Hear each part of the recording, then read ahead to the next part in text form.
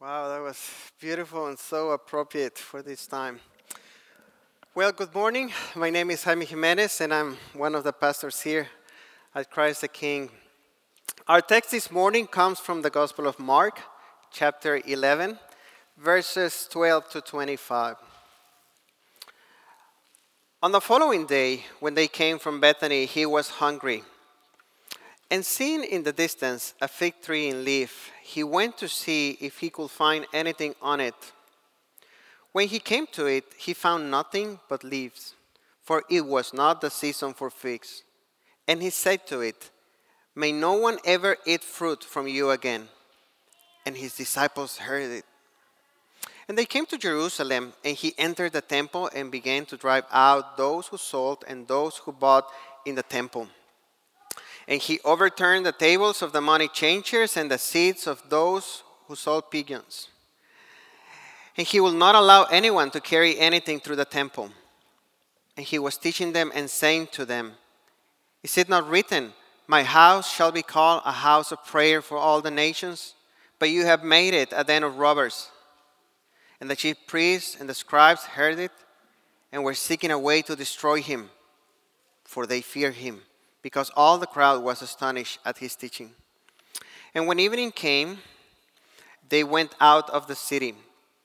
As they passed by in the morning, they saw the fig tree wither away to its roots. And Peter remembered and said to him, "Rabbi, look, the fig tree that you cursed has withered." And Jesus answered them, "Have faith in God. Truly I say to you, whoever says to this mountain, 'Be taken up and thrown into the sea,' and does not doubt in his heart, but believes that what he says will come to pass, it will be done for him. Therefore I tell you, whatever you ask in prayer, believe that you have received it, and it will be yours. And whenever you stand praying, forgive if you have anything against anyone, so that your Father also who is in heaven may forgive you your trespasses." The word of the Lord. Thanks be to God. Let us pray. Heavenly Father, as we meditate upon this text, we wish to see Jesus. We pray that by the power of the Holy Spirit, you will open our eyes to see his glory. Through Jesus Christ we pray. Amen. I find this story very interesting in a unique way. And I say this for at least two reasons. The most obvious one has to do with Jesus' actions in both the cursing of the fig tree and then in what happens at the temple. Both of these events are quite puzzling.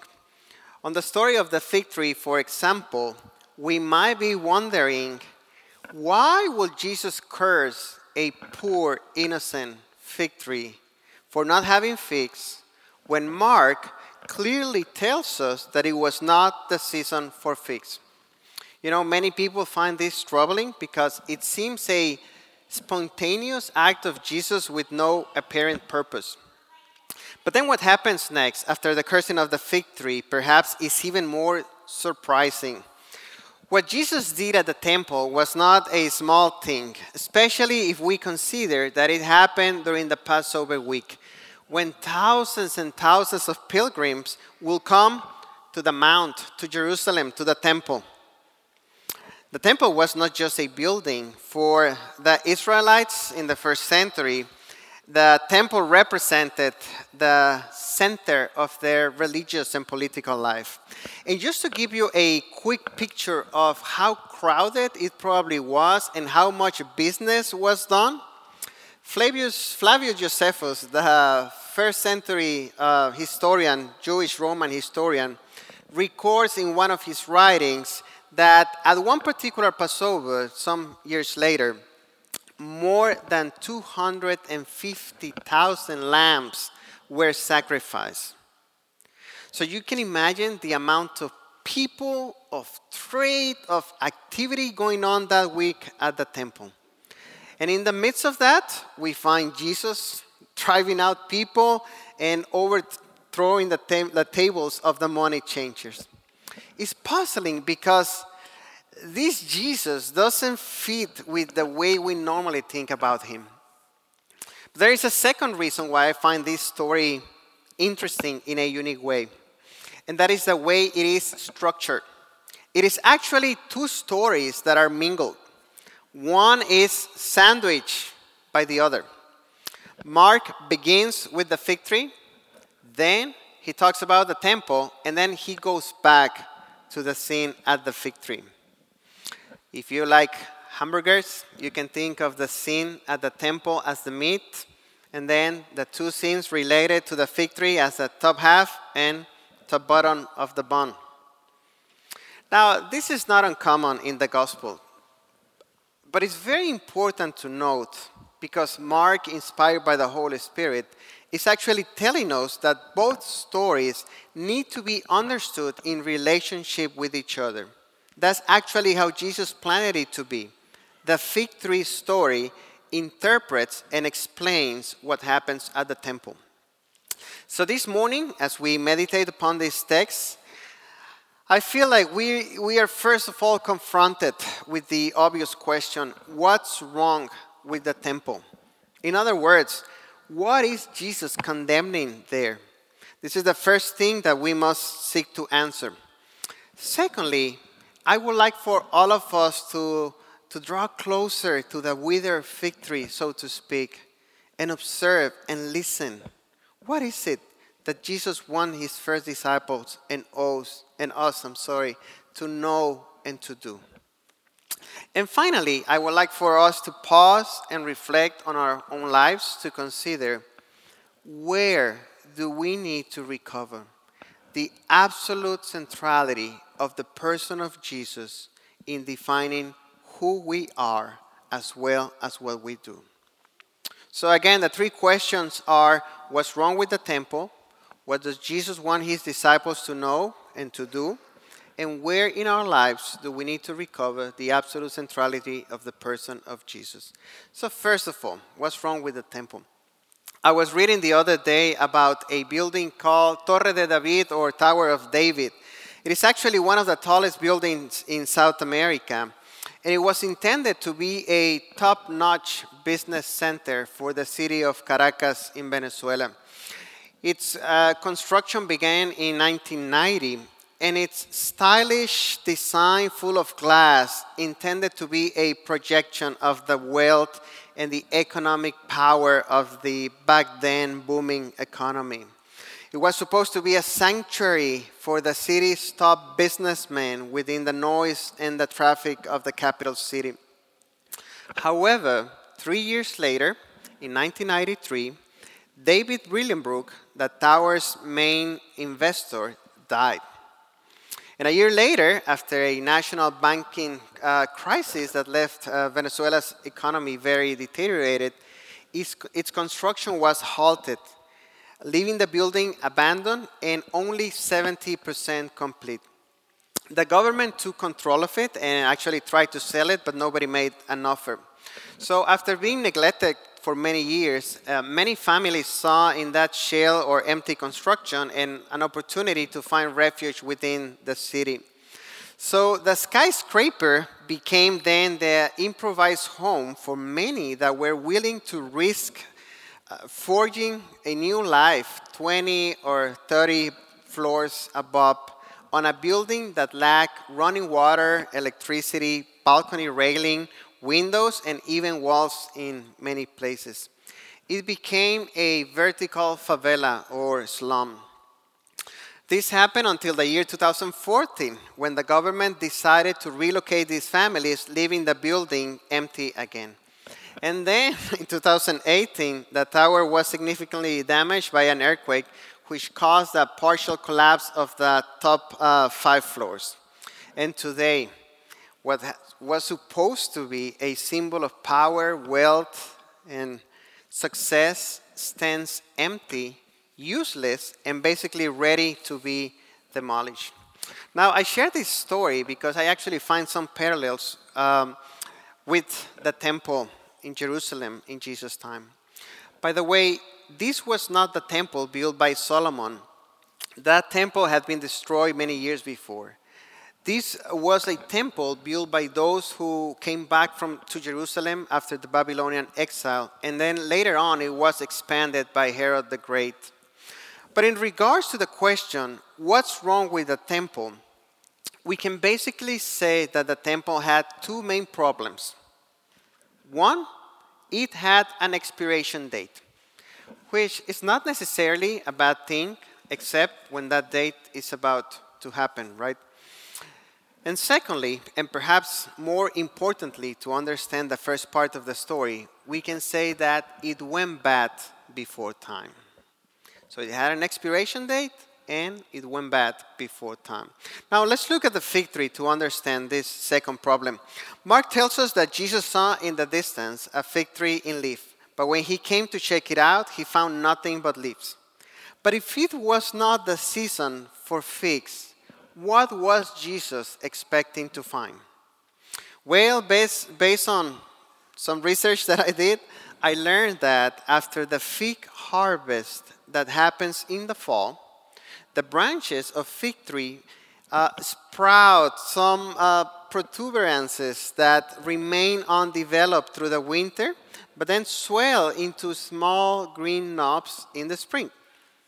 The fig tree produces these knobs before it produces the new leaves, meaning that if in the spring you saw a fig tree in leaf, you will expect to find branches loaded with these knobs that were actually considered a great delicacy and were commonly eaten by travelers. But if you saw a fig tree in leaf and the knobs weren't there, it will mean that something was wrong with that tree. And that is the case of the fig tree that Jesus saw. It was in leaf, it gave the impression of having fruit, but it was actually barren. And Jesus pronounced it its doom. Now, that fig tree was a perfect representation of the religious life that the temple embodied in Jesus' time. There was a lot going on, a lot of business, a lot of activity, a lot of leaves, so to speak. But it was nothing more than empty religiosity. You know, the temple was supposed to be the best place on earth. It was the intersection between heaven and earth. It was the meeting place between God and his people. It was a reminder of paradise. And it actually explained what trusting God meant, because through the sacrifices, you realize that to have fellowship with a holy God again, somebody had to die in your place to cleanse you from your sin. But instead of embodying what it was supposed to, the temple became a symbol of self-righteousness, greed, pride, ethnocentrism, abuse. Like the Torre de David that I mentioned before, the temple lost its purpose. It became fruitless. It offered an empty worship to God. They honor God with their lips, but their hearts was far from him. And Jesus makes this evident in the story when he said, "Is it not written, my house shall be called a house of prayer for all the nations? But you have made it a den of robbers." This charge is not about dishonest trade. It is actually a quote from two Old Testament books, the prophet Isaiah chapter 56 and the prophet Jeremiah chapter 7. And what is being condemned by the prophets and by Jesus is basically two things: lack of love for God and lack of love for your neighbor. Many people in Jeremiah's time were worshiping false gods and were living in sin freely and carelessly. But then they will come to the temple without any sense of repentance and think that their lives were okay because they were fulfilling their religious duties. Thus the accusation of turning the house of the Lord into a den of robbers. They were not loving God. And by quoting from Isaiah, Jesus is actually denouncing that they were not loving their neighbor, because God has said through Isaiah that one day foreigners and outsiders were going to be welcomed in his presence and made joyful. But the temple, as it was functioning, embodied the opposite. The temple built by Herod had basically 4 sections. And the closest that a non-Jew could come in was the outer zone called the Court of the Gentiles. It was a huge space of about 35 acres. And that's where all the business was done. Then, after the Court of the Gentiles was the actual sanctuary. But in between, there was a wall with a sign, with a warning written in Greek, Aramaic, and Latin, saying, "No foreigner may enter within the railing and enclosure that surround the temple. Anyone apprehended shall have himself to blame for his consequent death." So I guess that's not very welcoming. But that reflects how they look down on the foreigner. And remember that the temple represented the meeting place between God and man. But as a Gentile, as a non-Jew, that was the closest you could get. And in the only area that they had access, probably they couldn't even pray for all the business that was going on. So not love for God and not love for neighbor. That's what the temple embodied in Jesus' time. Outward worship, but then lives in utter contradiction. A hollow spirituality. Now, this takes us to our second question. So what does Jesus want his disciples to know and do? The story of the fig tree has a didactical purpose for the disciples. Through the fig tree and the conversation they have around it, Jesus was teaching something to them. And I think the point is this. Yes, the temple has lost its original purpose and developed a dry, hollow, fruitless spirituality. That's what you get when you push God to the margins and you try to save yourself by your own works. Yes, the temple and its leaders and those who pursue the same kind of life are going to be judged. That's true. However, that temple built with stones had an expiration date anyway, and that date was about to happen. And I believe that's what the conversation that Jesus had with his disciples is all about. So let's look again at the second part of the fig tree story. The next morning, we are told Jesus and his disciples passed by the fig tree that was now withered away to its roots. And Peter seems to be amazed by what happened and says, "Rabbi, look, the fig tree that you cursed has withered." And then Jesus answers something that seems to be unrelated to the temple, but I don't think that's the case. He said, "Have faith in God. Truly I say to you, whoever says to this mountain, 'Be taken up and be thrown into the sea,' and does not doubt in his heart, but believes that what he says will come to pass, it will be done for him. Therefore I tell you, whatever you ask in prayer, believe that you have received it, and it will be yours." And then Jesus talks about prayer, and he talks about forgiveness. But why is Jesus talking about faith, prayer, a mountain be thrown into the sea, and forgiveness? I don't think Jesus is talking about moving mountains in general. I don't think he's talking about the power of prayer in general. I think he was talking about the specific mountain that they were looking at where the temple was. It is that temple mountain that is to be thrown into the sea as the object of faith. Not only because its worship was corrupted and empty, but because the person that the temple was anticipating was already here. And the way we relate to him is by faith, expressed in prayer, and demonstrated in the forgiveness of others. The old temple was just a shadow that became true with the coming of Jesus. He is the true temple. Edmund Clowney, who many of you knew personally, put it like this: it is not so much that Christ fulfills what the temple means. Rather, Christ is the meaning for which the temple existed. all the time, through all its history, the temple was about Jesus. For example, the temple was the place for the sacrifices. But that week, when these events happened, Jesus was going to offer himself as our Passover lamb, as the perfect sacrifice, once and for all, to deal with our sin and turn away God's anger from us. There was no longer a need, nor it would be right, to go back to the old system of sacrifices at the Jerusalem temple.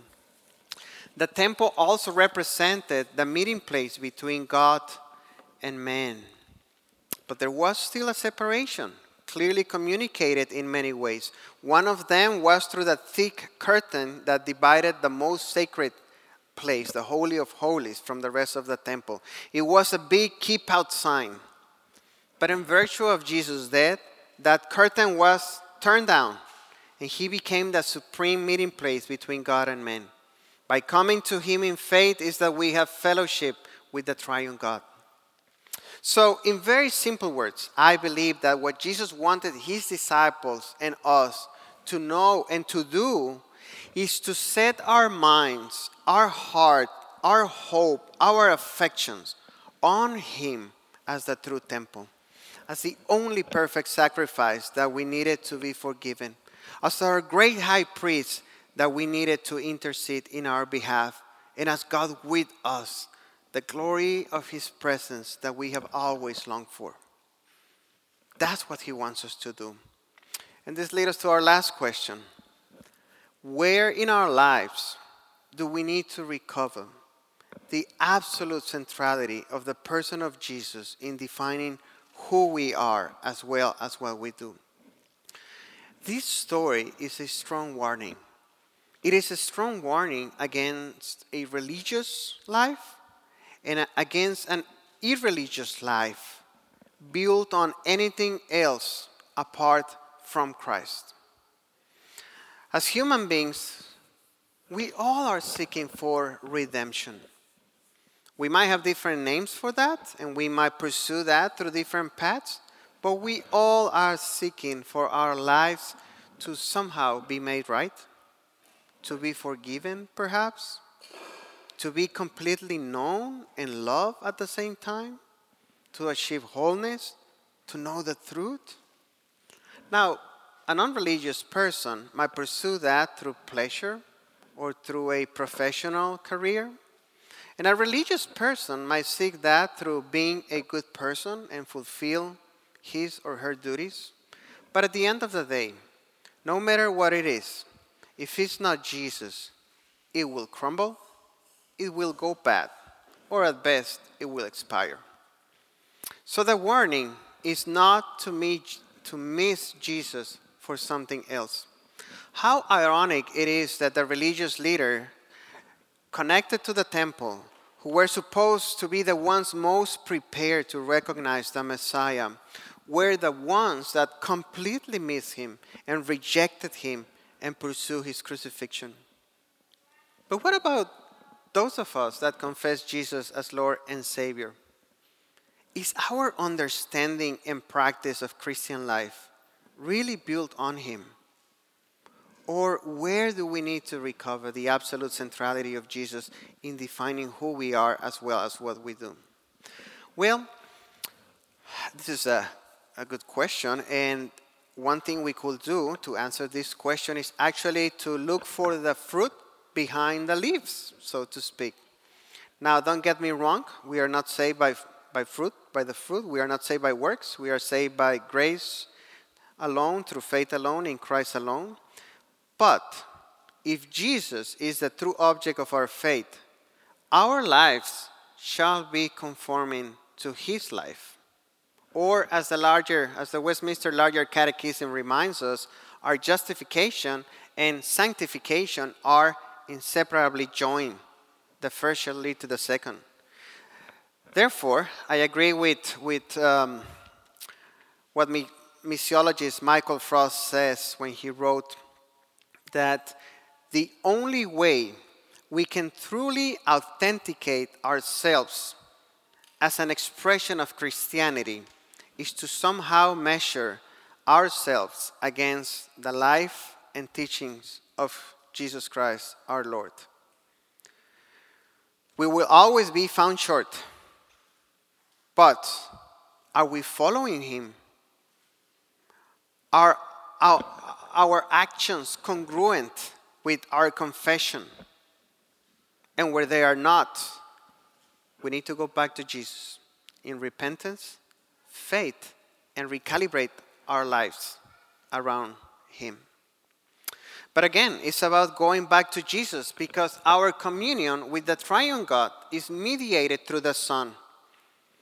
It is not about focusing on Jesus at the expense of the Father or the Spirit. Our salvation is Trinitarian. But Jesus reveals the Father to us. So if we want to know what God is like, we don't need to speculate. By the work of the Spirit, we look to the Son as he has been revealed through us in the Scriptures. So practically speaking, if we want to know how God loves, we look to Jesus. That's how God loved the world, and that's what love looks like. If we want to know what God does and what joining him in his mission will look like in this world, well, we look to Jesus and we learn from him. If we want to know what making disciples and discipleship is all about, we don't need to speculate. We look to Jesus. That's how you make disciples, and that's what it means to follow Jesus. If we want to know how God saves, well, we look to Jesus dying on the cross.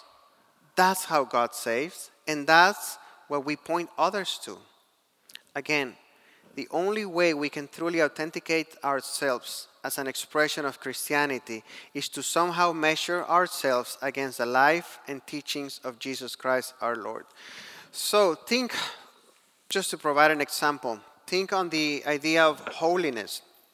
I grew up with the idea that holiness meant not doing certain things and therefore not hanging out with the wrong people. Now, I agree that there are things that are sinful and therefore we shouldn't do. So let's be clear on that.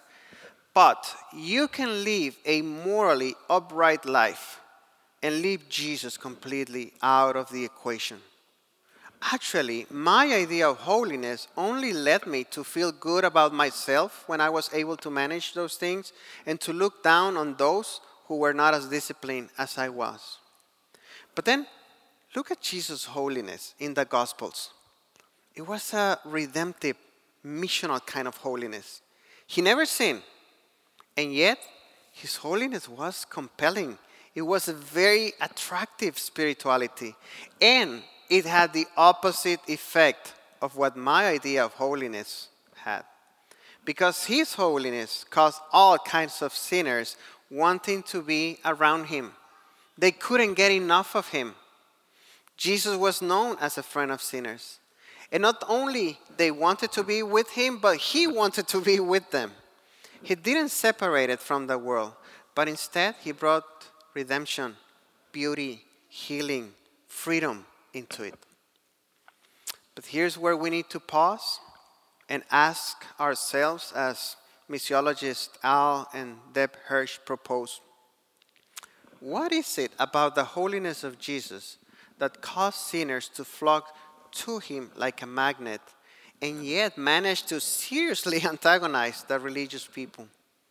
And why does many times our form of holiness seems to get it the other way around? We comfort the religious and antagonize the sinners. I know I need a more missional, redemptive, grace-oriented type of holiness like Jesus.